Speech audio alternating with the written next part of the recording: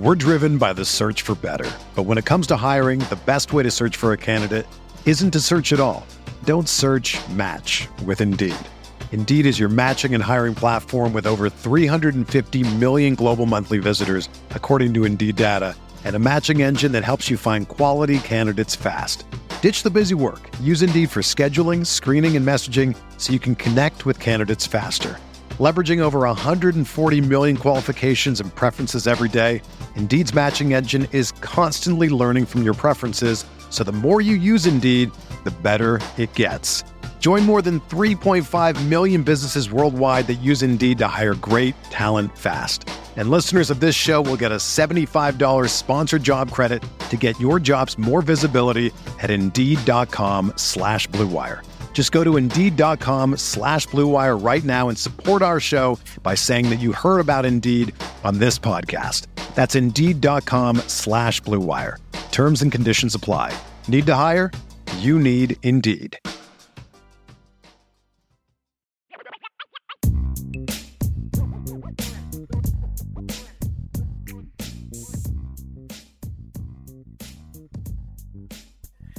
Well, hey there. How are we doing today? What a day to start a new show. We've got a lot coming your way on today's debut edition of IB Nation Sports Talk. We got a few comments in our queue welcoming me here to IB Nation Irish Breakdown. Thanks to all the people who've posted your comments already.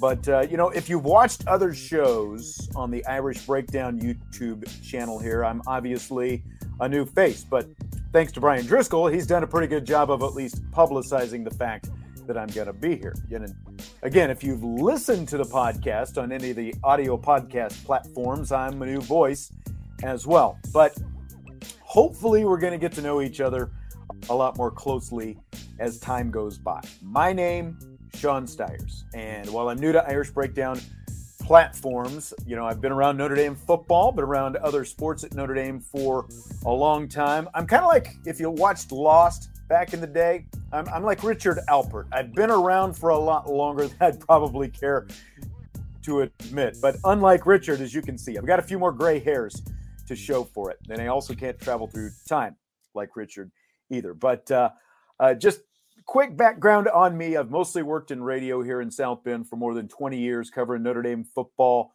since the woeful Bob Davie years. And, through the last 4 head coaches that followed him as well. I guess 5, actually, if you count George O'Leary. But I've hosted daily Notre Dame related talk shows and football pregame and postgame shows. I've done play-by-play Notre Dame baseball back in the day. That's going to be a topic coming up here in a little bit. Women's basketball play-by-play for Notre Dame as well. So, in addition to doing this podcast 4 days a week, I'm also going to be doing Notre Dame women's basketball radio broadcasts this upcoming season once again. So looking forward to all of this. I do appreciate Brian Driscoll for giving me this opportunity. He and I worked together for another website a few years back. And, it's great to be back together working with him and again, Vince DiDario and I, we've worked together, and you'll be hearing from him in a little bit. But that's just a little bit about me for those who don't know me yet. But for those who do know me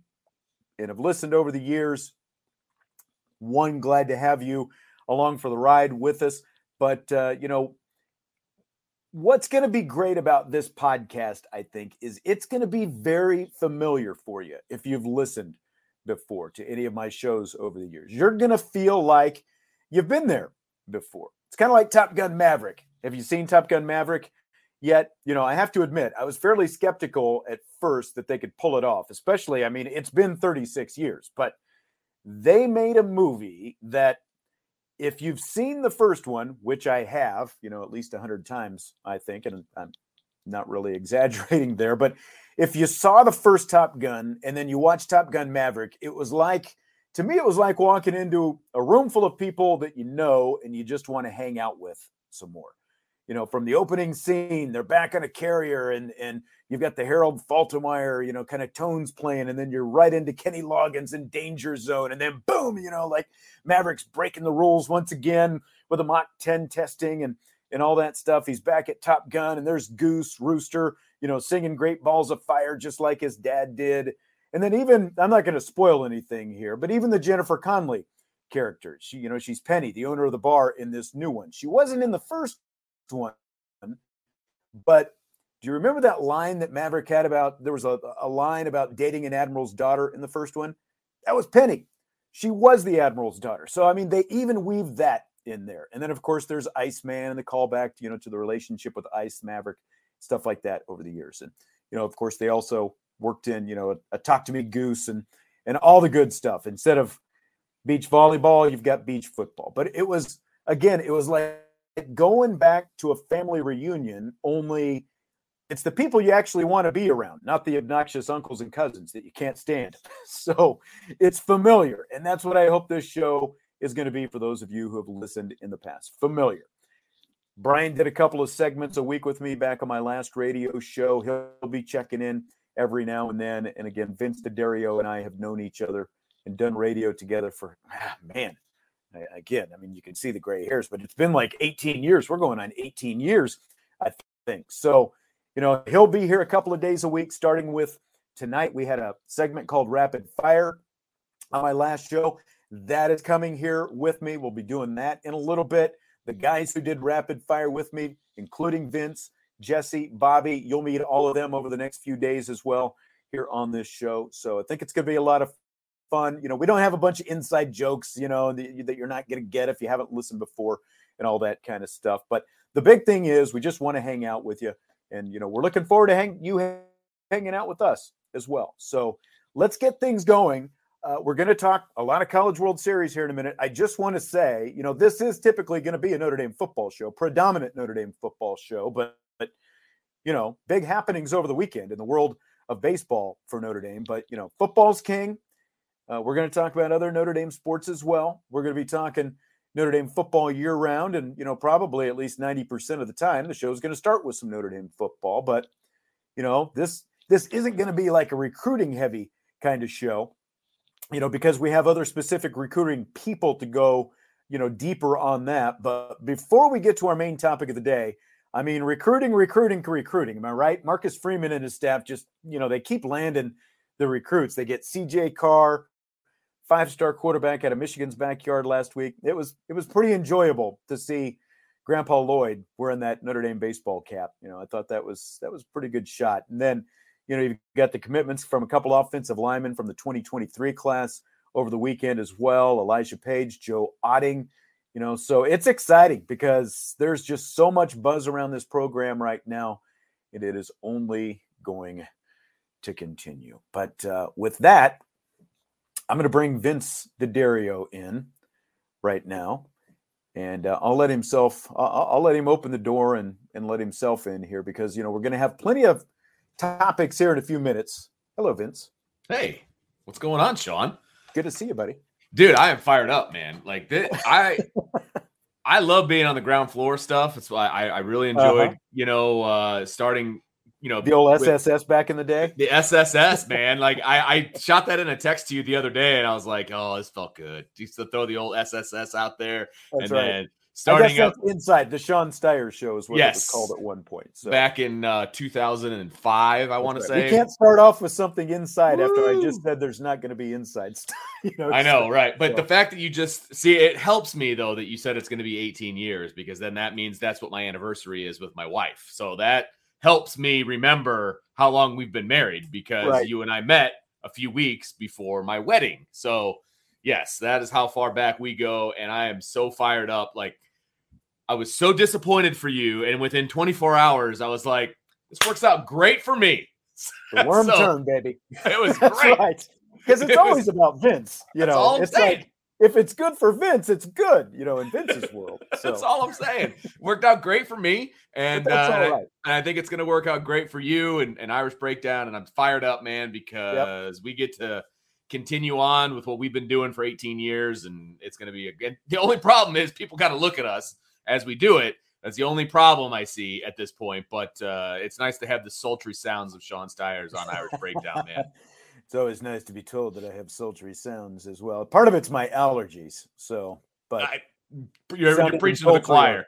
You're preaching to the choir on that one. They're killing me right now. And talk to it's fun with all this stuff that's going on with Notre Dame baseball right now, because between social media and just, like texts and phone calls and stuff, I've heard from, and I guess I should say, again, for people who don't know me, I said I did Notre Dame baseball. So from 2001 through 2008, I did both Notre Dame baseball and Notre Dame women's basketball radio play-by-play. So in 2001, I was fortunate to call Notre Dame women's basketball's first national championship. And then just a little more than a year later, here comes Paul Mainieri taking Notre Dame to the College World Series. And I got to do that as well. Paul's going to join me later in this show as well, the Hall of Famer who just retired about a year ago down in LSU. We're not going to reminisce about a bunch of old 2002 stuff. I've done a lot of that with him over the years. We're going to talk about this year's College World Series team and get some of his thoughts. He actually talked to these guys back in the fall. He came up, his son Nick works at Notre Dame, and so they came up, they went to a Notre Dame football game, and Link Jarrett found out he was on campus, invited him over to talk to his team back in October, I guess it was, and they've continued to develop they knew each other obviously before that, but they've continued to develop that relationship. But we're going to get a lot of Paul's comments on this team. I tell you what, he knows this team inside and out. So, which is impressive by itself, it is. Because he's been away from the Notre Dame program for so long. I mean, and the fact that that Notre Dame still obviously holds a special place in his heart. I mean, he won a national championship down at LSU, but no one before Link Jarrett had done for Notre Dame baseball what Paul Mainieri did for Notre Dame baseball, and they have sorely lacked that leadership since he left. And he holds this place very, very close to his heart. And I have a feeling if Notre Dame was located pretty much anywhere else geographically, he probably wouldn't have gone anywhere else. But no, you're right. I get it. I mean, I understand it. It stinks, but I totally understand, why he left. Yeah. And you're, if Notre Dame was located, a couple hundred miles south, if Notre Dame was in Louisville, Kentucky, instead of Louisville, where you can play college baseball games at home in February, which you can't up here. It still gets a little chilly down there. It's amazing how much warmer it is just right on the other side of the state of Indiana, in February compared to here. I think you're absolutely right. I think that there would have been a different attitude about college baseball at Notre Dame if they were in just a little bit warmer climate than what they are. And I think you're right. I think that, that's part of it. There were a lot of layers to Paul leaving, but again, if you're a few hours south, you've probably got better attendance, which leads to, better stadium, more money, all of it. Yeah. All these different things. That's absolutely right. No doubt. But that's our main topic today. We were originally going into the weekend. The plan was, well, of course we're going to start with Notre Dame football. This is Irish Breakdown. Right. But we're going to start with the most relevant topic of the day, and that is Notre Dame getting back to the College World Series for the first time since Paul Mainieri's 2002 College World Series team. So it's very exciting.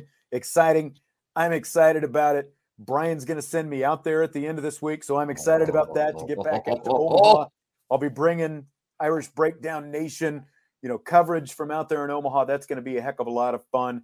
Maybe some other stuff going on too, but we'll as see. The week goes on, let's keep our fingers crossed. But we don't need to go. No, we don't. We know something for sure. No, we don't. Right. Believe me.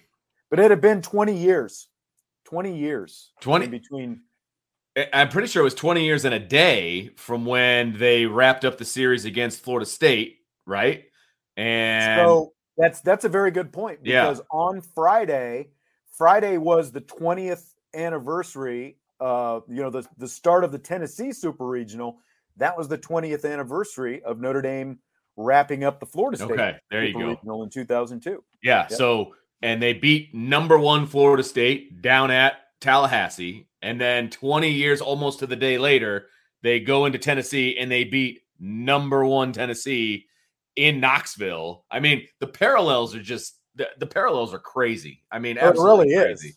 It really is that, the fact that they had to go on the road to beat the number 1 team in the nation. And I had somebody ask me over the weekend, Was 2002 as big an upset as this one? Well, they were both the number one ranked team in the country, Right. but it's apples and oranges. But that Florida State team had won 25 straight games going into that super regional, which is amazing itself. So you've got one team, the Florida State team, that had won 25 straight going into that one, and this Tennessee team that was like 56-7 or whatever it was. Right. So yeah, I think they lost 2 games at home all season, or whatever the record was, like 37-2, something ridiculous like that. And Notre Dame was able to take 2 of 3. And frankly, I think I said to you on the phone, they pretty much held in control that entire series except one inning. In game 2, when they gave up the 8 spot, that crooked number, they pretty much held Tennessee in check the rest of the way. And that's, again, like when you look at in the story that I wrote yesterday, the recap of the game, I did a little deja vu down at the bottom. If you saw it, there were a lot of parallels, when we just talked about, the one beating number one. But so both teams in both cases, 20 years ago and this past weekend, both Notre Dame teams won the opener, and they both got out to a pretty good lead in the first game. Second game, they both lose. And, again, does it matter? I don't know. But like the opposing team used an 8-run inning in both games to win what ended up being, a somewhat lopsided game 2. And then, of course, Notre Dame won both game 3s and both sent them to Omaha. So it's really amazing, just like the parallels that these teams have. And like when you look at the way they go about their business, there's a lot of similarities as well. Like Link doesn't sacrifice bunt and hit and run and do some of that stuff to the degree that Paul probably did back then, but he still does a lot of it. They're able to manufacture some runs. That to me, and like texting with my son in the game, like that Tennessee catcher did not have a very impressive arm. And the way Notre Dame likes to run, I said, all Notre Dame's got to do is get some guys on base and they can manufacture anytime they want. Unfortunately, they ran into 3 outs on the basis, before they finally, started scoring later on. But, that's the kind of team they are. They can grind you. They just put the ball in play. They don't hit into a lot of double plays. They'll run bases. They hit and run when they need to. They're a lot of fun to watch, obviously. And if you watch this weekend, you know what I'm talking about. Well, they are a lot of fun to watch. And I think that they can kind of morph into whatever team they need to be in order to win the game that is in front of them, right? Like we've seen them win. So if you even just take the playoffs, right? They can be a home run hitting team if they need to be, right? I mean, it was 2 home runs that got them to tie the game and then take the lead, but they can also do the small ball. There was one point in the game where Notre Dame stole second, and the very next pitch, they stole third. Like, boom, boom. Right. They are who they need to be. And then I think it was a ground ball to second base, and it scores that run. And I think that was the first run of the ball game for Notre Dame. But either way, they know how to score. They know how to win. They are a very veteran team, which I really liked. I mean, they use the transfer portal to their advantage because there's a ton more baseball players out there that have these 5th and 6th years of eligibility because of COVID. Right. And Notre Dame took advantage of that. Look, it's the same thing for football, guys, where if you try to get in a transfer from the transfer portal, get in an undergrad is a completely different conversation than bringing in somebody who already has their degree. Yep. And Link did a really good job of hitting that transfer portal and bringing in guys who already had their degree and use them. And it was a lot of the guys that were on the mound and use them really, really, really well over this playoff run so far. Well, and, I don't know what, like the back and forth was before with like the previous coaches and stuff like that. Like I know back to the Dave Schrag, I did. You had the tail end. You had the beginning of him, right? At the beginning of the Schrag era. And I kind of, the radio contract move. Chuck Freeby was doing it on another station. I would fill in for Chuck every now and then. So I'd still get to travel with Schrag and Aoki and stuff like that. But, so I got, so I knew both staffs fairly well, but I don't like Schrag. I know brought in a grad transfer early on. He didn't do a whole lot of that. He brought in another kid from Indiana State once. He had like 6 first basemen on the team and stuff like that. But roster management. But my point is, I'm not like you really didn't see a whole lot of that. It seemed like from Mickey Aoki. So again, I don't know what the conversation was between. Can we do this? Were they really allowed to? Is that something Link pushed for? those kind of things. But you're absolutely right. This is year 3, and he was able to fill some really important holes with some transfers early on. They had the Colehep kid, a fireballer, out of the bullpen last year, who got drafted right away. And obviously John Michael Bertrand the last 2 years, JD's brother, has, proven to be an ace. And who would have seen that coming when he left Furman? You just wouldn't have thought that based on the numbers that he had at Furman, you wouldn't have thought, but Chuck Cristano, a guy who's been here for 12 years now as the pitching coach, has done an amazing job with this pitching staff as well. They've got one of the top ERAs in the country. They're really good. They're really good pitching. They're really good defense, and just what we were talking about. They do enough offensively, and I think I've got a story that's going to be coming out here within the next couple of days. I think the kind of offense they have, it plays well at what now is Charles Schwab Stadium. It used to be TD Ameritrade Park in Omaha. It's now Charles Schwab, as Paul Maneri reminded me. But so in Charles Schwab Park, it's a big dimensions. It's really similar to Frank Eck Stadium dimension-wise. Notre Dame is not a home run reliant team, and those kind of teams tend to do very well once they get to the College World Series. So I'm excited to see what these guys are able to do. Oh, absolutely. And they in Notre Dame, they started a couple of true freshmen there for a while. I know they started the season with a true freshman, and then a true freshman was playing second base, I do believe, because of injury. And now they've kind of taken those guys out and inserted veterans into that group. And it just made the overall age a little bit more. I mean, they're a veteran group. So it's exciting, man. I was watching it on the big screen at football camp in the IAC in the indoor facility, and it was so cool to see first of all, a double play to end the game was freaking great, and the entire football staff just started going nuts. They're like, "Yeah, here we go, World Series!" I mean, it's so cool the relationship that the staff has with all the staffs on campus have with each other, and they're all rooting for each other, and it doesn't appear to be any animosity between staffs and things like that. So that part was cool all by itself, but man, what a cool series. And it couldn't have happened to a bigger POS than Tennessee. That's all I gotta say. And there's not unhappy about that. There's again, not a parallel, but some symmetry to this whole journey now when you have the Paul Maneri connection, because that's where Paul's career ended a year ago. He was LSU lost to Super Regional at Tennessee. They were swept in 2 games, and then that was the last game of his career. And I remember watching that on TV, and those Tennessee fans were nasty, and like they had the classless T-shirts, and that's exactly what they were. It's like, this is a Hall of Fame coach who is literally one of the best people that you are ever going to meet. And no question. You're heckling this man in his last game as you're finally getting to the College World Series. So, there was some comeuppance that they got from Link Jarrett and that squad this weekend. And it was also really cool to see this year's team holding up that big 2002 College World Series banner. They brought it with them. I guess Link said they've been hanging it up in the locker room all year long. They brought it with them down there to Knoxville. So that was really cool as well. We're getting a lot of comments here. I saw someone said they'd work for beer, I think, if they could come to Omaha with us this week. So I think somebody said they want to cover hockey. If you give me the beer, I might consider that. Exactly. There's room in the truck, baby. But right. we got, hey, look at this. First super chat of the IB Nation Sports Talk history from Troll Hunter. Thank you very much. Nice. Appreciate that. So we got a super chat already. So thank you very much. What do we do with that, Vince? You're kind of pseudo producer here. Yeah, we kind of bring it up. We talk about it, and then we move on. Okay. All right. So there we go. So that's good stuff, man. Appreciate that very, very much. Very, Thank you, Troll Hunter. We're driven by the search for better. But when it comes to hiring, the best way to search for a candidate isn't to search at all. Don't search, match with Indeed.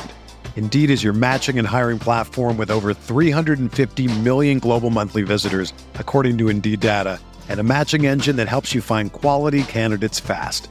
Ditch the busy work. Use Indeed for scheduling, screening, and messaging so you can connect with candidates faster. Leveraging over 140 million qualifications and preferences every day, Indeed's matching engine is constantly learning from your preferences, so the more you use Indeed, the better it gets. Join more than 3.5 million businesses worldwide that use Indeed to hire great talent fast. And listeners of this show will get a $75 sponsored job credit to get your jobs more visibility at Indeed.com/Blue Wire. Just go to Indeed.com/Blue Wire right now and support our show by saying that you heard about Indeed on this podcast. That's Indeed.com/Blue Wire. Terms and conditions apply. Need to hire? You need Indeed.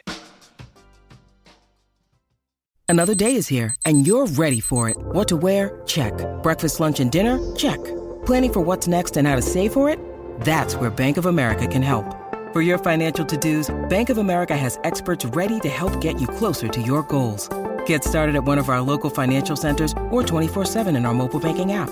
Find a location near you at bankofamerica.com/talktous. What would you like the power to do? Mobile banking requires downloading the app and is only available for select devices. Message and data rates may apply. Bank of America N.A., member FDIC. All right. Well, let me ask you this. What stood out to you? Anything in particular from, about Notre Dame, and just the way they won, anything they did, anything stand out to you from that super regional win this weekend? Well, I think the biggest thing that stood out to me is, you just got done talking about the classless versus the Catholics, shirts that they were wearing, and how, Tennessee just embraced that whole mantra of nonsense. And it was polar opposites with the way that Notre Dame plays the game and the way that Tennessee plays the game. And I've always coached my teams the way that Link Jarrett coaches his team. And I know you did the same thing when you were a high school baseball coach as well. There's room for excitement. Don't get me wrong. I'm one of the most excited people you'll ever meet in a game situation. I'll hop a fence and get excited and cheer for a double play or a great play or a big hit or whatever. And when I coached football, I was the same way. Running down the sidelines and all that fun stuff. But there's a time and a place for that, and there is still respect in the game. And watching Notre Dame and the way that they play the game versus the way that Tennessee played the game, it was like polar opposites. And you almost had to pick a side. Like, you couldn't even be neutral just watching that series. It's like, okay, well, either I subscribe to the way Tennessee plays or I subscribe to the way Notre Dame plays. Pick a side, because there's nobody in the middle. And for me, it's very easy to root for a team like Notre Dame. Look, and Notre Dame guys get excited too. They show a little emotion. The difference is, and this kind of goes to what you're just talking about. Like when I did coach, we talked about, I don't ever want you talking to the other team or, that kind of stuff. You can get fired up, you can do absolutely whatever you want. Just don't say it to the other team, like amongst yourselves, whatever you want. We didn't have to get into bat flips. Fortunately, we didn't have any bat flippers or anything like that, but we don't have enough home runs for bat flippers. Yeah. I think the thing that stood out to me was, above anything else, was just the poise, in the face of all that, the poise that Notre Dame had, and the poise in the approach and the preparation, because that's what strikes me about these Link Jarrett teams. Watching them is, especially the guys, when they step into the batter's box, they're never fooled by anything. They're up there looking for solid contact. They're looking to, for a specific pitch in certain zones, in certain situations, and they're just looking for solid contact. And like this weekend, the home runs came. They're not a home run team, but they end up hitting 7 home runs, in part because it's a bandbox down there in that Knoxville, but also because they weren't fooled. They got the barrel to the ball. And let the barrel and the ball do all the work, and they ended up with some home runs as a result. And I've seen some comments about the freshman kid, Jack Findlay, the lefty, and that kid was amazing. Obviously, 5 scoreless innings yesterday. He gave them everything they needed. 2 appearances, 7 total innings, 1 run, and 7 strikeouts. He gave them the equivalent of a start over 2 starts. And a big difference as well to me, and again, this to me showed Tony Vitello's arrogance going into this series. I think he totally overlooked Notre Dame. Yeah. Because again, it's like, here's this team from the North. Who are they? We're the number one team. He bought into all of, everyone's hype about his team. I think they overlooked him. And on Friday, when Notre Dame had the big lead, they go to their big gun, Ben Joyce, out of the bullpen. This is a guy who's bringing 102 miles an hour, but they burn him for over 3 innings.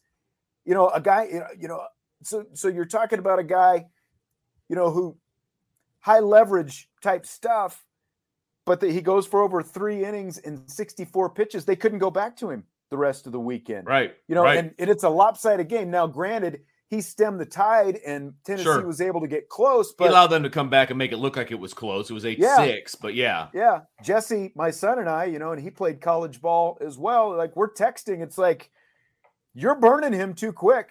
You're going to need him probably on Sunday. And in a game that was over. I mean, let's be honest.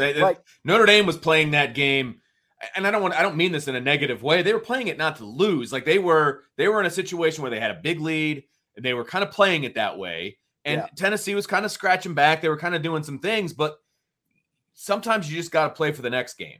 You know what I mean? And they didn't do that at all. And they thought that they were going to come back and win that game. No, and okay, I get that, but you can't burn that guy the way that they did because Notre Dame really had no answers for him when he was on the mound. And he could have been very, very helpful to Tennessee in game 3 when it was a 3-1 game, right? If Tennessee's up 3-1, you bring that kid in, it might be a different outcome. Yeah. Yeah. And I think that's, like if they hadn't burned him Friday, that's who they wanted to go to and who they would have gone to yesterday. And maybe the game turns out completely different, but hey, Notre Dame's not going to cry for him. None of us are going to cry for him, sir. So that was awesome. Yeah, worked out well. I want to throw this comment up here because Stymie Snurdly says Irish opened the series with a purpose. First pitch fastball belted on a rope to the gap. Yep. I thought that they handled, and you kind of mentioned this about how they handled the environment and they handled the pressure. They were unfazed by that Knoxville crowd. Absolutely unfazed. And Stymie's absolutely correct. That first pitch pretty much said it all. It set the tone for the whole series. And like you wonder, and this will be maybe a good question for when, before they head to Omaha. I know they're going to do a media session, but the crowd in Starkville, Mississippi last year for Mississippi State, I think, that crowd was like triple what they probably had in Knoxville. They set records this weekend. Didn't they, for super regional attendance, didn't they? I think that playing in that environment last year definitely helped them for this environment this year. No doubt. Either way, it was fun. Notre Dame's going to the College World Series for the first time in 20 years. I'm fired up. I'm excited. I am so jealous that you get to go. And that's what I'll say right there. So we'll see. We better get into some rapid fire questions because I've got the interview with Paul Mainieri coming up. That's right. I forgot about a little bit. So, scale of 1 to 10, rate Notre Dame baseball's home run celebration. You know what? I love it because we talked about class. We talked about, being excited, getting together with your own team. Their little boom celebration where they all kind of, jump up and down.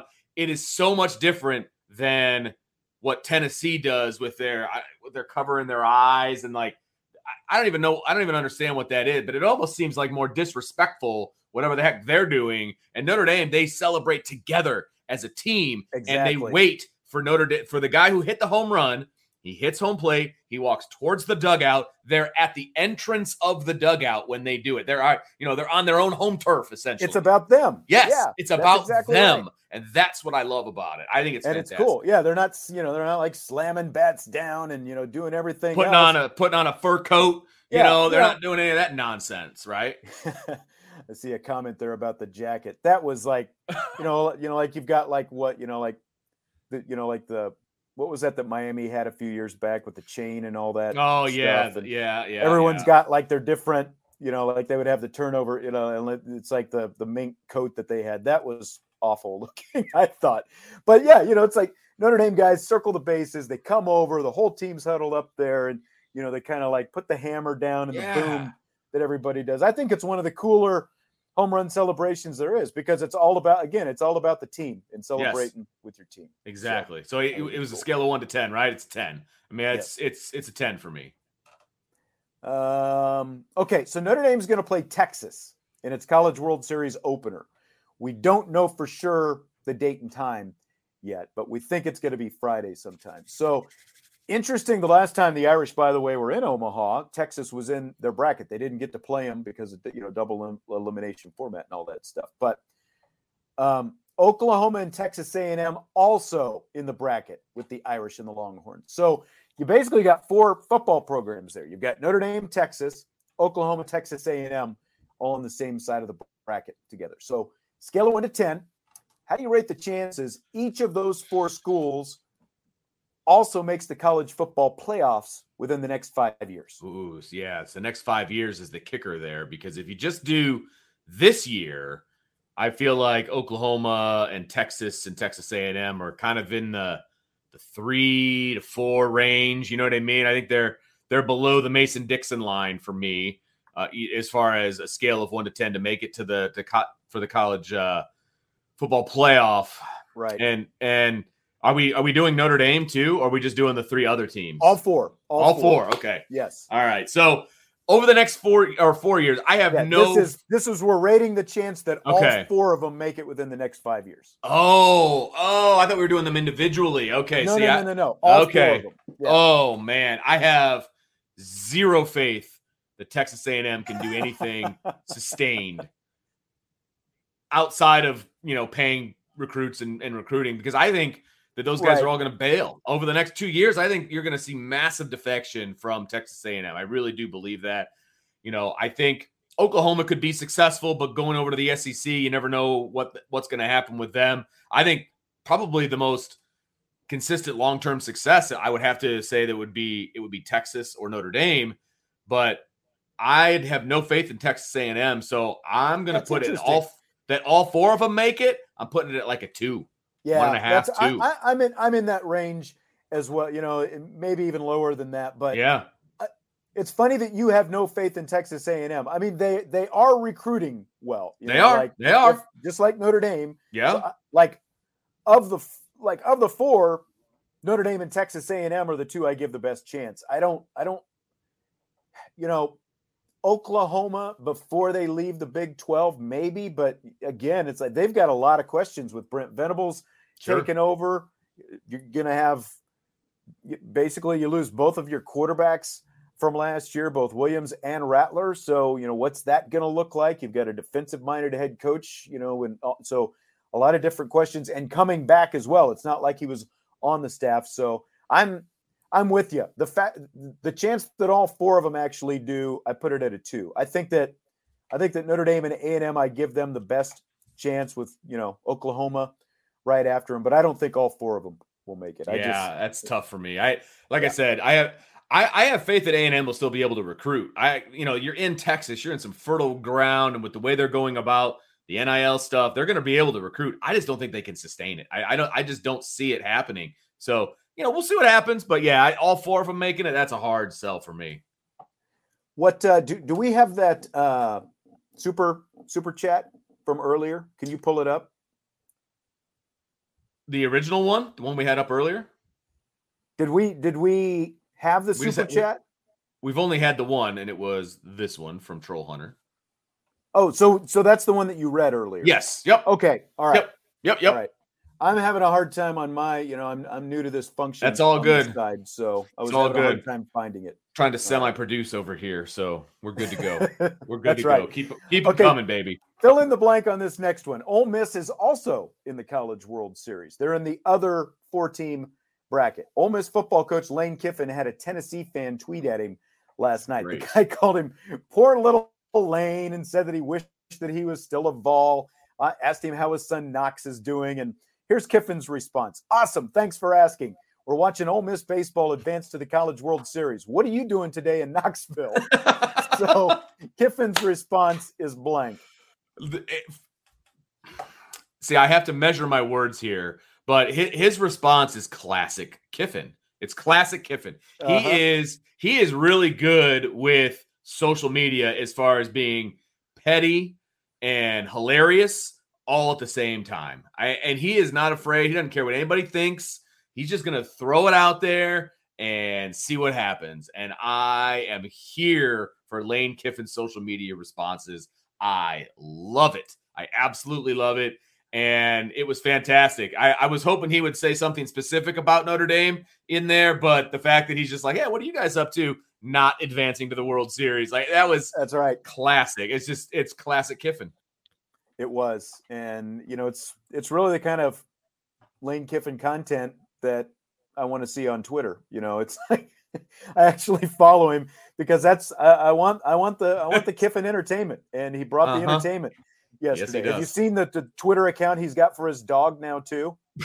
No, I didn't hear about that. No. Yeah, he's got like a little yellow lab puppy. Okay. Yeah, I can't remember its name, but so he's got his own Twitter account, and so his dog is. Yeah, so it's of course he does stuff. Yeah, that's all right. Classic. It's June 13th, 2022, Vince. Scale of 1 to 10. How much more confident are you today in the overall state of Notre Dame football than a year ago at this time? I am a lot more confident than I was a year ago, and I didn't even realize that I wasn't confident a year ago. And I think that's the interesting part about that question is we didn't know what we didn't know this time last year. And so, I mean, I'm going to put it at like an 8.5, 9 in that neighborhood because, it was Brian Kelly's show. Brian and I had talked behind the scenes a lot about, who Brian Kelly was and how he handled his business and all of those different things. But we were resigned to the fact that he was going to be at Notre Dame until he decided he didn't want to be at Notre Dame. Yeah. And who knew how long that was going to be? Is Notre Dame going to have to go win a national championship first? Or, what is Notre Dame going to have to do with Brian Kelly in charge for Brian Kelly to leave?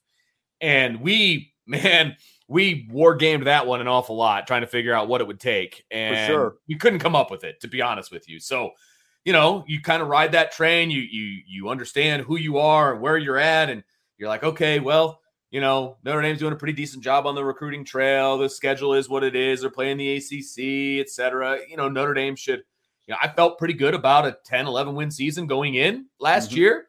I feel the same way about this year coming up, but I have so much more confidence in the future of Notre Dame, where they're headed, who's in charge, the way that they're doing things is just completely different. So my confidence level has skyrocketed since last year, but I'd had no idea that it needed to, if that makes any sense.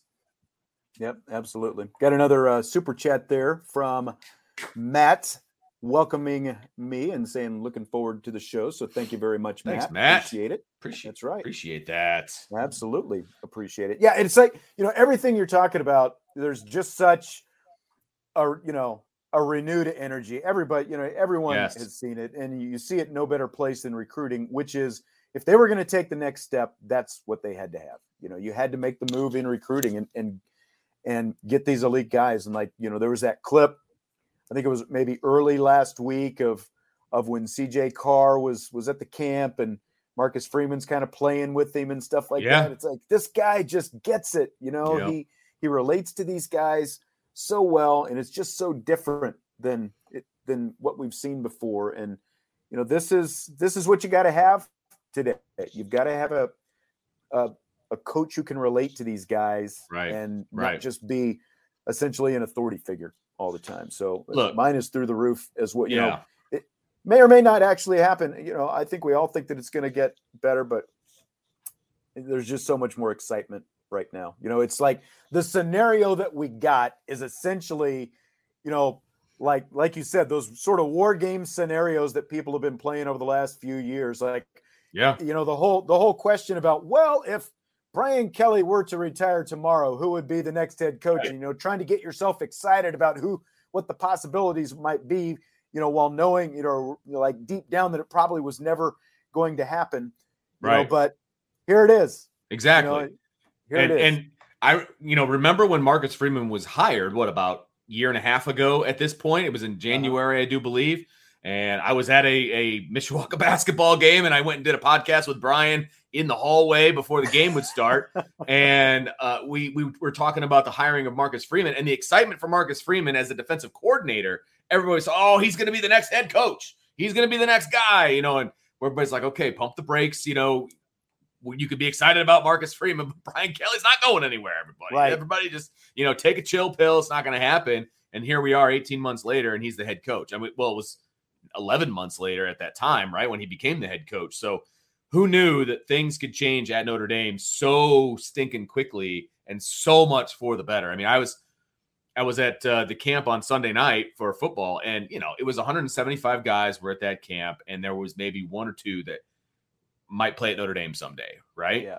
Marcus Freeman was out there chit-chatting with the entire camp, just going up, back-patting guys, high-fiving guys, talking to guys, and I can tell you for fact that was not Brian Kelly, okay? He would come out for the photo op where he would stand there and there would be a line of kids and put his arm around him, picture, do the fake smile. And, you know what I mean? Like that was what he would do, and then he'd be gone.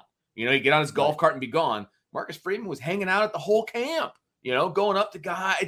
It's just a completely different environment than it was before, and it's exciting and it's refreshing and it's awesome.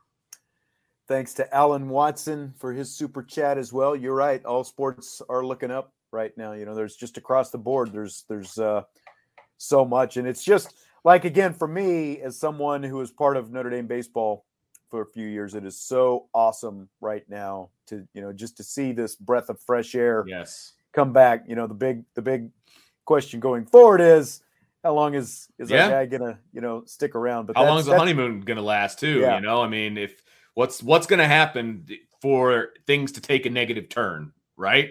Is it a blowout in the horseshoe? Is it losing a game you're not supposed to win? Because that happens to all coaches. But what's that going to be like? I think that's a big question mark right now. Yeah, especially after the Fiesta Bowl and the way that went down. You know, to have that kind of lead and to see it get away, right? Because you can forgive it because, okay, you've got an interim head coach, had to scramble things together. You've never been a head coach. You know, all those different things, you can write it off. Yeah. You know, as disappointing as it is, you can still write it off. But now it's all on. Now you've got to show up. You've got to show up September 3rd. Right. Know? You've just got to. And that's what we've got to look forward to. What do we got? Sir. We've got less than 100 days until we get there as well. Crazy. Well, Vince, I think we're going to. Are we going to table? We're going to table the good questions? We'll save. All right. We'll save our big gun stuff for tomorrow. We've got a lot of topics. I want to get to Paul Mainieri though, because it's not a long conversation, but it's a steady conversation. I love listening to Paul. A lot of great stuff. Yeah, that's right. I do. I love listening to Paul, and I do want to piggyback real quick off of your comment about him being like one of the nicest humans out there, as well as one of the best college baseball coaches of all time. Yeah. I did some games with you back in the day, you know, when we first met, and you had a blast doing some color with you. And he didn't have to know me in any way, shape, or form, but he went out of his way to at least know my first name, you know, when we would pass, our paths would cross, and acted like we were old buddies. You know what I mean? And those kind of small gestures mean a ton, and he didn't have to do that. There was no reason for him to do that. You know what I mean? And he probably doesn't remember me 20 years later, but he remembered me in the moment, and he called me by my first name, and he was genuine about it. And I will always remember that. He's just a genuine man. Yep, absolutely. And we're going to, with that, I'll wrap it up with you tonight. I will talk to you tomorrow night, sir. Yes, sir. We'll have more Notre Dame baseball talk, College World Series. Of course, we'll have a lot more Notre Dame football talk tomorrow as well. So we'll be doing a little bit of both all week, the rest of the week. Looking forward to it, my friend. It was a fun first show. Glad to have you in here tonight. Yeah, baby, kicking it off, the inaugural show, and there's more coming, people. So tell your friends. That's right. Make sure you're here 6:00 Monday through Thursday, because we got some good stuff coming for you guys. That's right. So with that, I'll say goodbye to my friend Vince D'Addario for tonight, and I will switch off, and I will bring in my very first guest. And, you know, to have a guest like this on the debut edition of the show is pretty awesome. So I'll just go ahead and do that right now, I guess. It's been 20 years ago this month that Paul Mainieri led the 2002 college Notre Dame baseball team to the College World Series. And that, of course, at that time ended a 45-year drought from Omaha for the Fighting Irish. And Paul left a few years later. He takes over at LSU, wins a national championship in 2009 and 5 overall trips to the College World Series at LSU. But he is with us right now. He, like a lot of the rest of us, was watching on TV over the weekend, very tense down in Knoxville, Tennessee, a place that you have some experience with.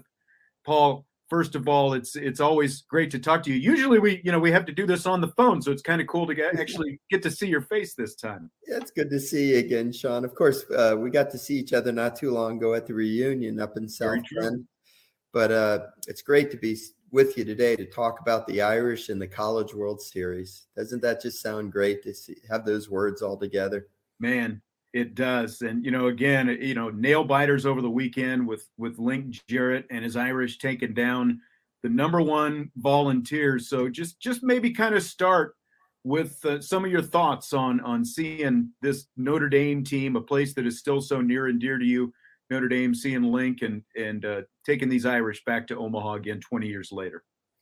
Well, obviously, I was watching very intently, like all Irish fans. I followed the team very closely this year. Actually, over the last couple of years, even though I was still working last year, I told that, I went up to South Bend, Sean, and I think it was for the Cincinnati football game, if I'm not mistaken, early October. And I went to visit my son, Nick, who works at Notre Dame, and got to see my grandson and daughter-in-law. And we were taking a walk around campus on Friday afternoon, or actually around noontime. And my phone buzzed with a text message, and it was from Link. And basically he was saying, "Hey, I heard you're on campus. Come by practice today." So I said, okay. And he told me the time. So when I got there, to my surprise, he wanted me to talk to the team, to address the team. Yeah. I thought that was so nice of him to do that. And it was really a special moment for me. And let me tell you what I told the kids, okay? I told them, first of all, this is the first time that I've talked to a Notre Dame team in 16 years. Wow. I left 15 years earlier, and, I've been at LSU all these years. But it was special for me to talk to the kids that made up the Notre Dame team, because I know how special those young men are to gain admission into the university, to go to Notre Dame with dealing with the weather issues and some of the other things that you have to deal with in baseball. I knew something about the makeup of those players, even though I didn't know them personally. So it was great to stand there in front of them and to talk to them. And I told him, I said, look, I followed your team very closely last year while we were getting beat in the Super Regional in Knoxville. I still was watching your games on television that weekend. And it reminded me so much of our 2000 team it was our 2000 team, right, Sean, when we went to Starkville. Yes. And I said, it reminded me so much of our 2000 team when we went to Starkville, and we battled so hard. We had 2 great victories against Tulane in come from behind fashion.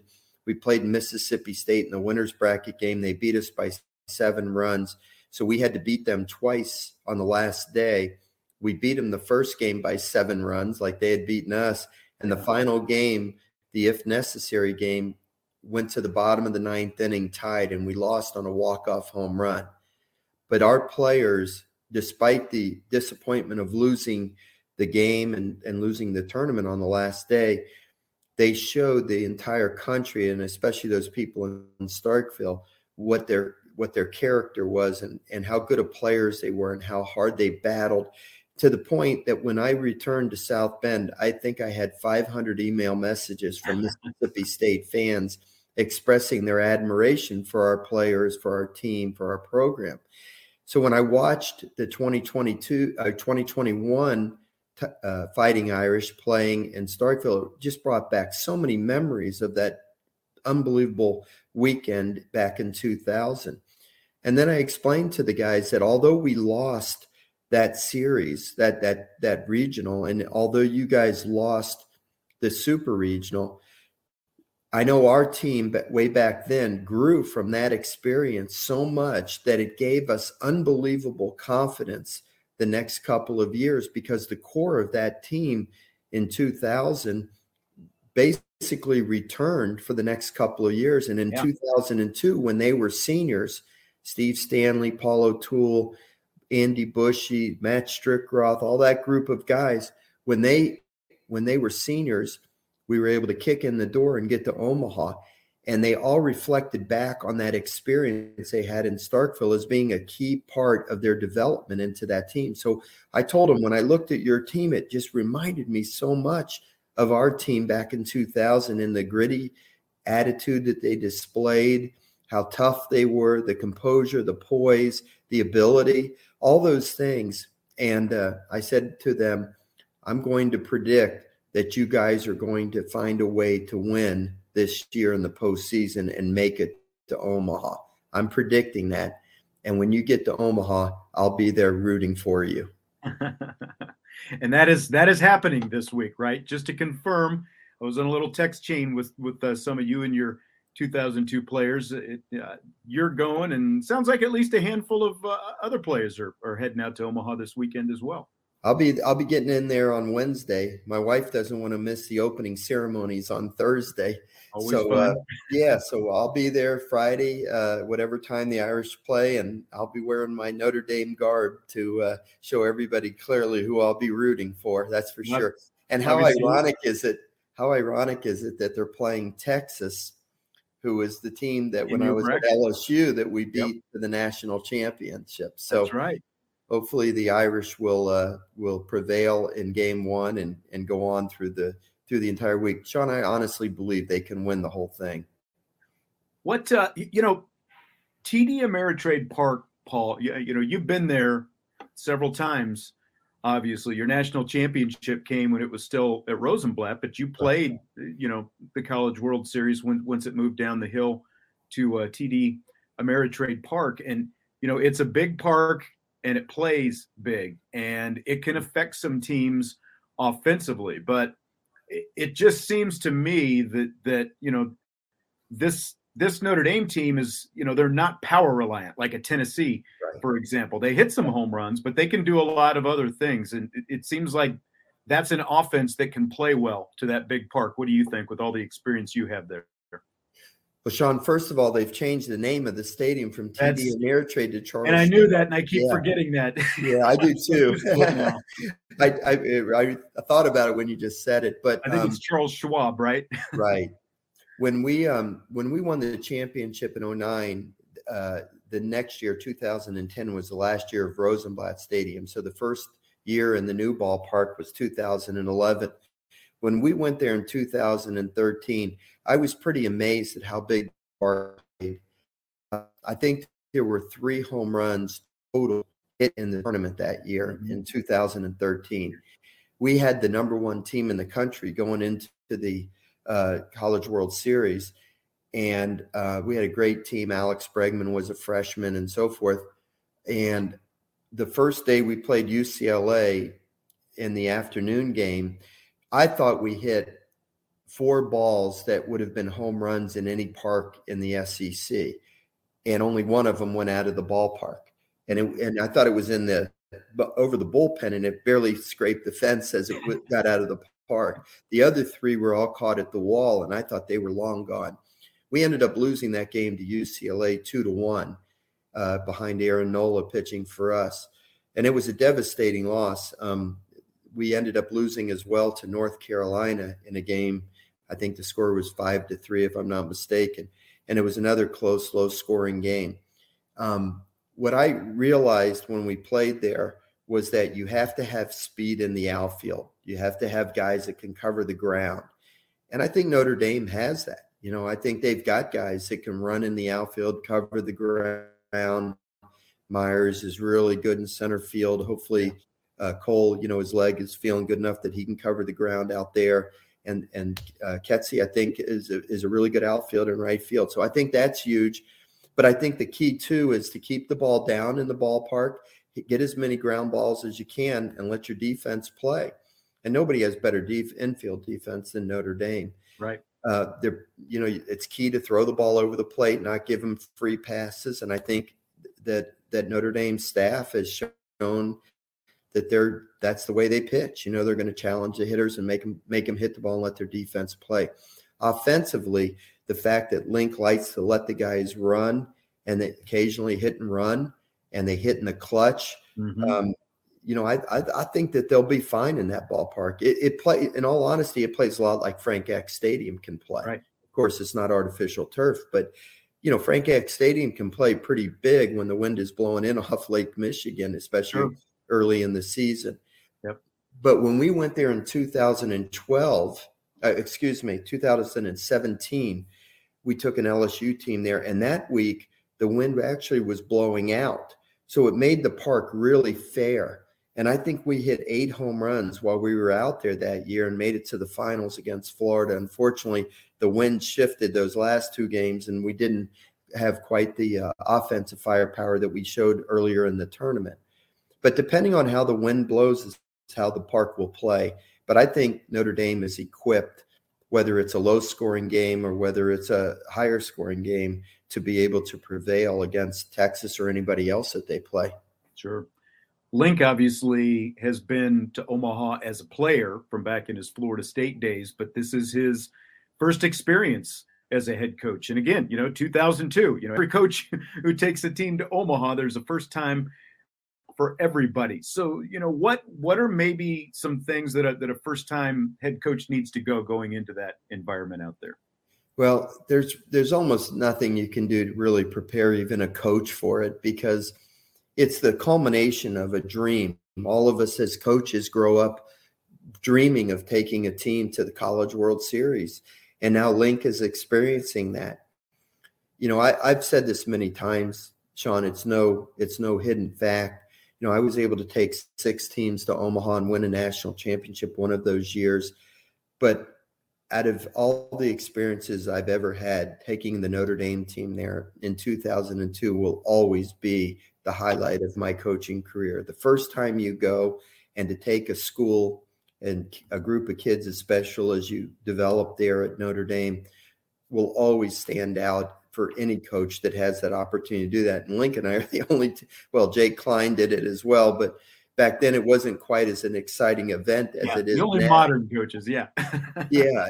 So Link and I will be the only 2 Notre Dame baseball coaches that will have experienced that. And, the magic of the name Notre Dame and the College World combined with the College World Series just makes for a really special experience for everybody. So listen, Link is, he's got enough experience as a coach, and he's had the experience of playing in a great program. And the one thing you can see about this team from Notre Dame that stands out to me is their maturity and their poise and their self-confidence.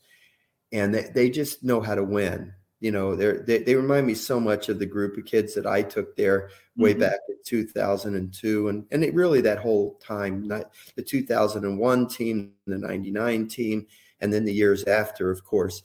And I think these kids are going to show a lot of composure, a lot of poise, and they're going to realize, that it's just a baseball game. There'll be a big crowd there, of course, and the stakes are awfully high.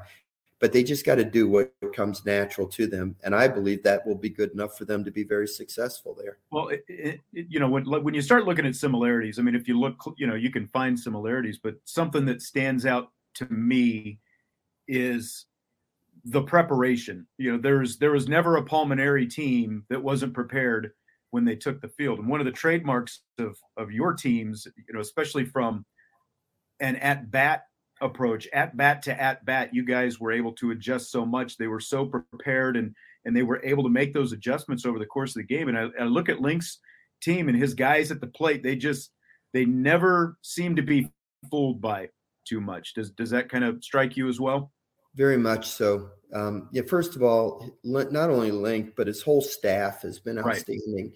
Chuck Ristano has done a tremendous job with the pitching staff, and Rich Wallace and the team that he put together through recruiting and the work that he's done with the players.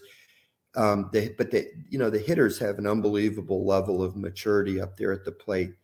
In our business, they just call those guys tough outs. You have to really grind to get them out because they're going to grind right back at you. They're not just going to give away at bats.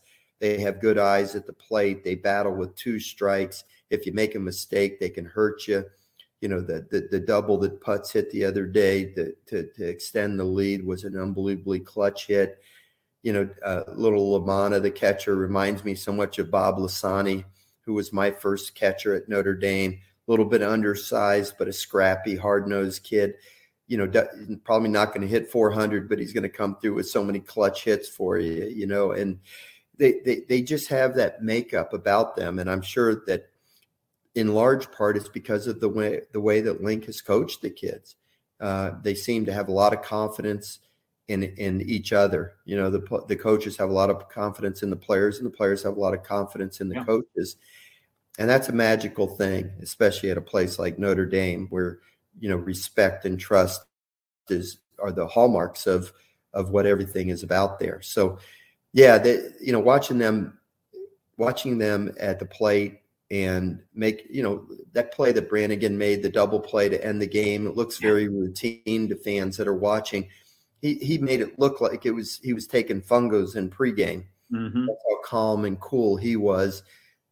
Perfect mechanics, perfect throw to second base. Miller turns a double play, Putz stretches, catches the ball, just like they've probably done in practice 1,000 times. Yeah. At the end of Sunday's Super Regional clincher down there in Knoxville, you talked about that talk that you had with the team back in the fall, and the current players. I thought this was really cool. They brought this 2002 College World Series banner, that huge banner, and there are pictures of it. You saw it, on the end of the TV broadcast, and they were waving that around out there. And I know you were watching. What did that mean to you to see that, Paul?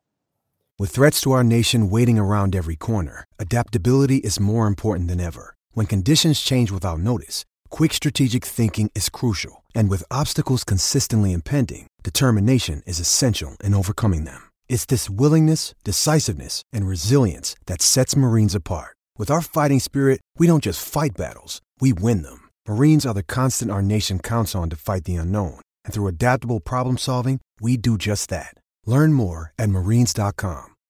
This is the story of the one. As a maintenance engineer, he hears things differently. To the untrained ear, everything on his shop floor might sound fine, but he can hear gears grinding or a belt slipping. So he steps in to fix the problem at hand before it gets out of hand. And he knows Grainger's got the right product he needs to get the job done, which is music to his ears. Call, click Grainger.com, or just stop by. Grainger, for the ones who get it done. Sean, I can't even describe in words what that meant to me and to all the players from that team. That was the flag that we started every year starting in 2002 or 2003. We hung a flag that displayed the previous year's greatest accomplishment. So we flew that flag during the 2003 season. And then the next year we flew a flag that said 2003 Big East champions and so forth down the line. So I never knew what happened to that flag, but obviously somebody took good care of it. Yeah. I understand that they kept that in their locker room all year. But when they showed on television them holding that flag in front of their team, I'm not ashamed to tell you that I lost control of my emotions. I was sitting all by myself in my little theater room here in Baton Rouge, Louisiana, crying my eyes out because it meant so much to me, not just because it was our team, but just to see that there's a group of kids that value history and tradition and celebrate history and tradition. So many times in our world today, it's all about me, me, me, me. Yep. And this was a group of kids that demonstrated clearly how much they respected that group 20 years ago and the accomplishments of the program and how proud they were now to etch their names into Irish lore. And they'll become legends, in 20 years from now. Hopefully a team will be holding a flag that says, 2022 national champions or 2022 College World Series. It meant so much to me and to all of the players that the current players recognize those that have laid the groundwork for where they are now. It made us so proud, and it just overwhelmed me emotionally. And obviously, that 20-year reunion that you talked about, you guys came back to town in April, and you got to, not spend quite as much time with the current team anyway, but, you guys threw out the first pitch and did some of that, got a little bit of interaction over there. So that had to be pretty cool for both of those teams as well. Well, as I mentioned, Sean, I had the opportunity to speak to the team back in October, right. And I told our players about me. I told our 2002 players about how I had spoken to the team and how much this team reminded me of them. And after we all went out to the mound to throw out the first pitch, I don't know if you noticed this, but when we came off the field, every single member of the current team shook hands with every current member of the 2002 team. Yep. And, and I could hear some of the comments that they were saying between each other. It wasn't just like high five, work your way through the line like at the end of a ball game. They would literally shake each other's hands, look each other in the eye, and exchange like, you can do it, guys. We're proud of you. Hey, thank you for what you did for the program. There was so much great interaction. Right.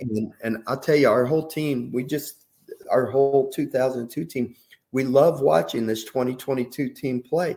They just remind us so much of ourselves, probably a little bit more talented than we were. They got some real power arms, and boy, that left-hander, the young freshman Finley, that he's left-handed, but you could close your eyes and think of Niesel and Johnson, Yeah, that's right. And, Rayo and the job that Bertrand has done. They just, it's a great team. And I told Link, last year, and I told him again this year early, Link, that your team has the it factor. In athletics, you can't define the word it. Just some people and some teams have it. And it's something special. And they have it. And it makes me so proud to see them play the game the way that they're playing it. Just me as somebody who put my heart and soul into the program for 12 years, and all those players that care so deeply about the program, to see them back playing the game the way that they're playing it and succeeding and ultimately now going to Omaha, it makes our chest burst with pride. Paul, this success is great. Obviously, everyone wants to get to the College World Series, but we know what comes with that up here when you're talking about Northern coaches having this kind of success. You dealt with it for years before you ended up going to LSU, but you did ultimately go, and there's already stuff swirling around with Link Jarrett. I guess when you look at support for the program, because he has obviously shown that, I think what you two both demonstrate is you can win up here, but you have to have the right person, in charge up here. So what, especially as someone who has been up here a few times now, what can be done, to really for the school, the athletics, to show full support for the program, in terms of investing, not just for this year, but going forward as well? It's a good question, Sean. It deserves a good answer, but I can't speak for the athletic administration or for the president of the university. They have to make decisions every day about where to use their resources. The negative is that whether it's because of the weather or the facility or whatever, but you can't classify the baseball program as a revenue producing program. Yeah. The difference at LSU is, we had 11,000 fans a game and we generated a couple $1 million in revenue every year. So you got treated at LSU like Notre Dame basketball would be treated. Okay. Right. I don't think that's going to happen necessarily at Notre Dame unless, they have I don't know what the word is, but, somebody comes down from the heavens and tells them, you better support this baseball program. Okay.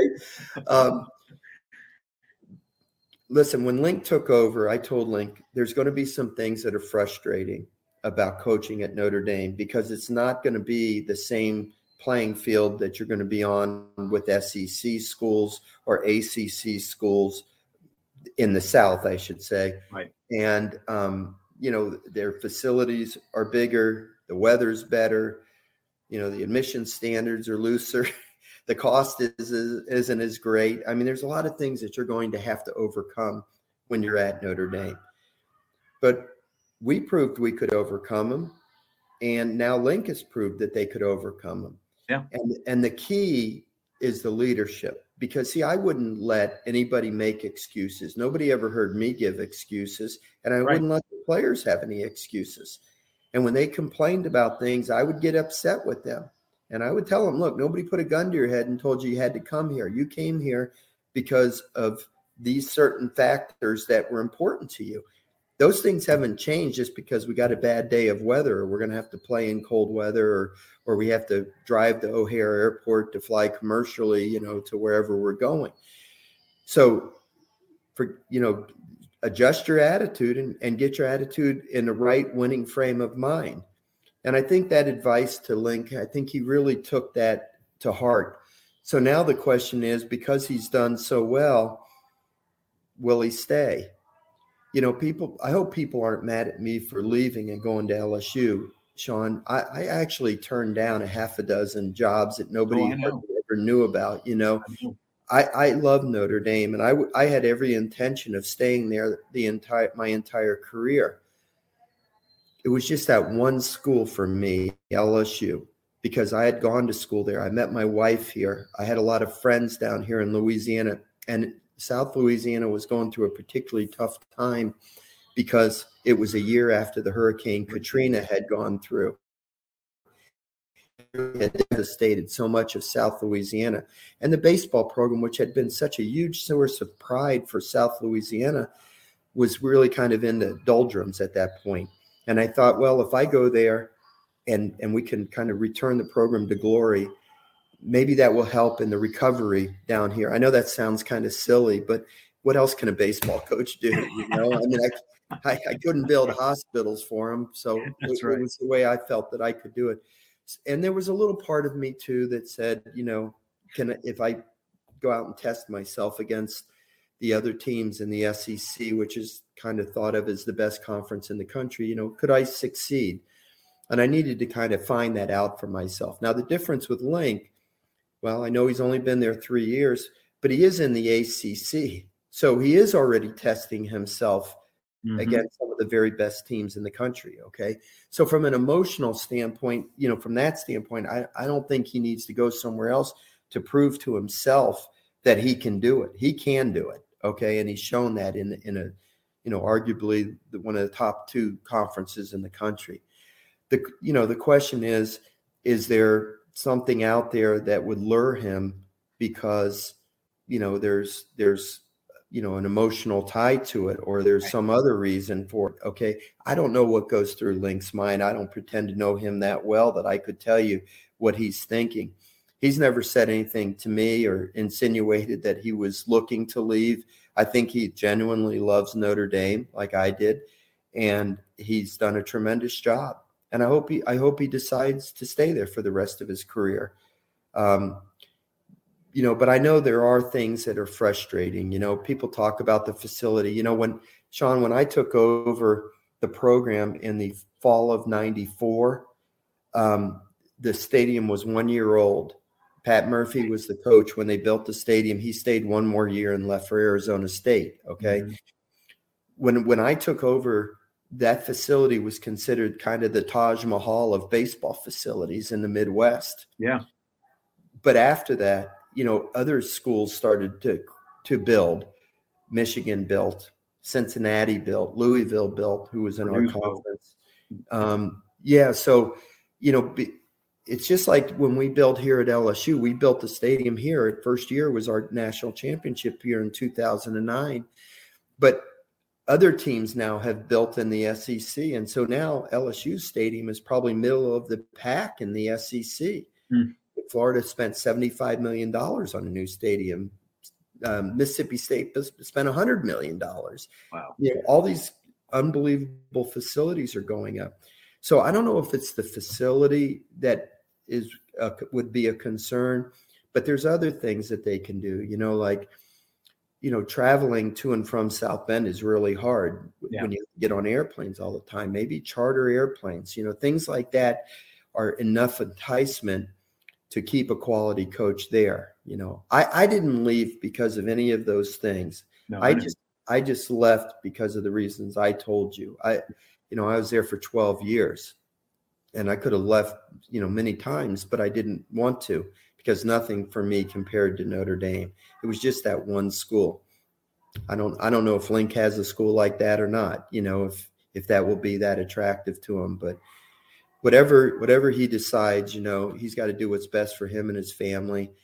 He's done a tremendous job there. And I think people should remember that if he does, in fact, decide to leave. Yeah.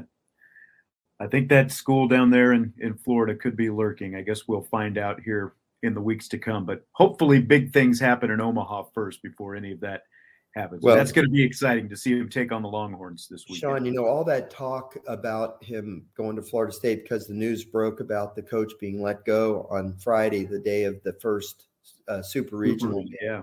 It didn't seem to distract the guys from doing the job this past weekend. So hopefully all that talk will be put on the shelf. And, this is a once-in-a-lifetime experience for these kids. And, I'm sure they love Link, but I don't think they're going to be overly concerned with that at this point. They just want to go to Omaha and succeed and play great. And I think they will. Paul, it is always great to talk to you. Enjoy your trip out there. I look forward to seeing you out there. We're hopefully going to have a lot of blue and gold and green and, shamrocks and all that kind of good stuff. So look forward to seeing you out there, hopefully. It sounds good, Sean. I'm looking forward to the trip. Friday is my wife's birthday, and we had planned on a little trip, somewhere else to celebrate her birthday. But after the game was over, she actually came into the theater room and said, "Let's go to Omaha for my birthday again." It's funny, when I decided to retire last July, one of the first things she said to me is, "I guess we don't have to keep celebrating my birthday in Omaha anymore." And here it is, first year out. We're on our way back because of the Irish. Well, and of course, Friday is also the 20-year anniversary of the comeback win over Rice. And coming up this week, I've got a three-way, I guess it's four-way, but I've got Steve Stanley, Steve Solman, Brian Stavisky, all together. We're going to relive that ninth inning. So that's going to be fun. We're going to do that on the show. So I relive that ninth inning about every day in my mind. I bet you do. Special day. There's a picture that I found of you hugging Steve Stanley. You've got him kind of wrapped around the head. And I told Steve that, you look like you were just holding on to him for dear life in that photo. And you wanted it to end. And unfortunately it didn't end that day. Well, we were losing by a run and we were facing a really tough pitcher that had not given up a run in the entire postseason. Yeah. And there was one out. And when Steve hit that ball in the right center field gap and he was coming around second and I was waving him to third, I was making deals with God right there that if he's allowed to be safe here, I promise I'll never do anything wrong again the rest of my life. So when he slid into third base, the only thing I could think of was to just give him a big hug down there. Yeah. And then, of course, I told him that there's nobody in the world I would rather have up right now than Steve Solman. And he came through with the base hit up the middle. And then Brian Stavisky hit that home run, Sean, and it was against the wind in right field. And I still don't understand how that ball ever got out of the park because he just absolutely crushed it into the wind. Well, and that's, just like you said, Justin Crowder, and this is a lefty who ends up being drafted by the Oakland A's, just like Stanley and Stavisky that same season. Was that right? But he hadn't given up a run the whole postseason. And in a stretch of 7 pitches. Yeah. Three batters, a triple, an RBI single, and a walk-off home run. Just so amazing the way that whole thing unfolded. Well, I think about it all the time, and I'm grateful to and feel very blessed to have had the experience with those kids. And it's something I hold on to, and I will hold on to forever and ever and ever. Paul, again, it is always great. I better let you get going here, and you and Karen can get packing and enjoy some Zestos for her birthday on Friday as well. So, all right, sounds good, Sean. Go Irish. All right, and that's going to do it for tonight. We went. This was supposed to be an hour-long show, and here we are. It's like 20 after 7 right now. So we've been going for a while. Vince was with me to start the show with rapid fire tonight. We did, get some questions tonight, and we'll try to get to more of them tomorrow. We actually, like Vince and I, had questions we didn't even get to tonight, so we will we'll get to more of those tomorrow. And fortunately, my mute is off now. My microphone is on, but thank you for should I bring? Oh, it looks like okay. So we've got this is a massive super chat, and I should just say that interview with Paul Mainieri was recorded because of his schedule today. He couldn't be with us, live tonight. But we've got a question from Salty Virginia Peanuts. He said, question for Paul. Virginia was similar to Notre Dame when Brian O'Connor came. A big donor funded the baseball program. It was John Grisham. And he says, Brian. Brian O'Connor, of course, was his pitching coach here at Notre Dame for the 2002 College World Series team. Do you see a blueprint? And I'm not going to answer for Paul, but I would definitely say if you can find a donor like that, that would help.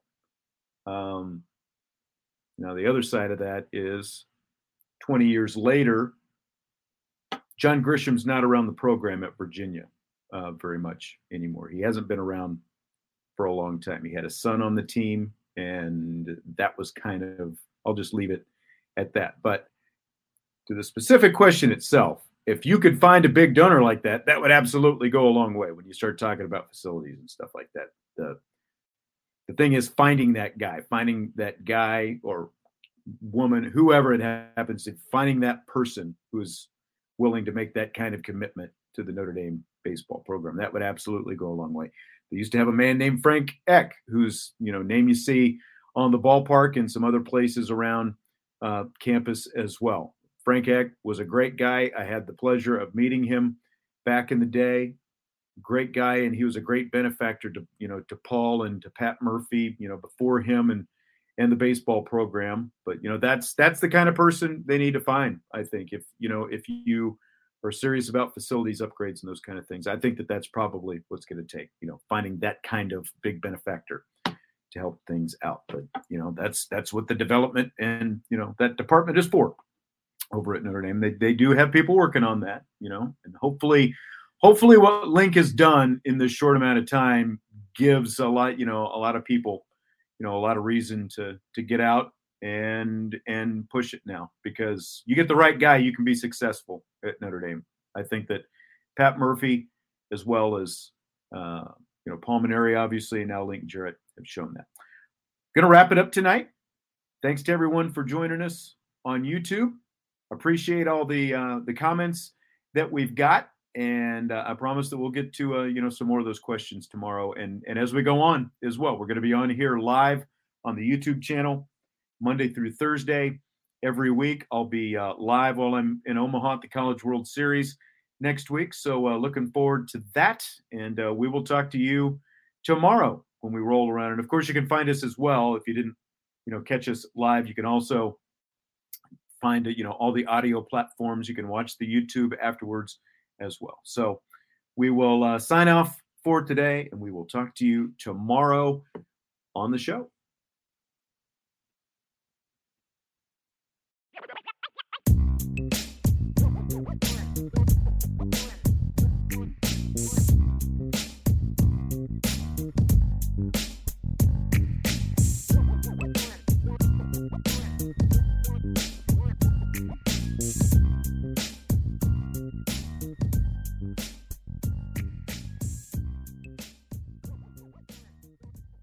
Everyone is talking about magnesium. It's all you hear about. But why? What do we know about magnesium? Well, magnesium is the number one mineral that 75% of Americans are deficient in. If you are a woman over 35, magnesium will help you rediscover balance, energy, and vitality. Magnesium supports more than 300 enzymatic reactions in your body, including those involved in hormonal balance. From functional medicine doctors to mental well-being and female hormone experts, we all know that magnesium is the one mineral to improve all aspects of well-being and health. But which one? Magnesium Breakthrough from Bioptimizers, the trusted choice recommended by leading experts with 7 best-absorbed forms of magnesium to ensure your body receives the support it needs for overall well-being.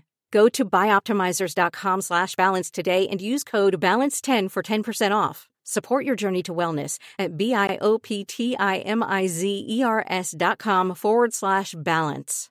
Magnesium Breakthrough from Bioptimizers, your foundation to optimal health and vitality.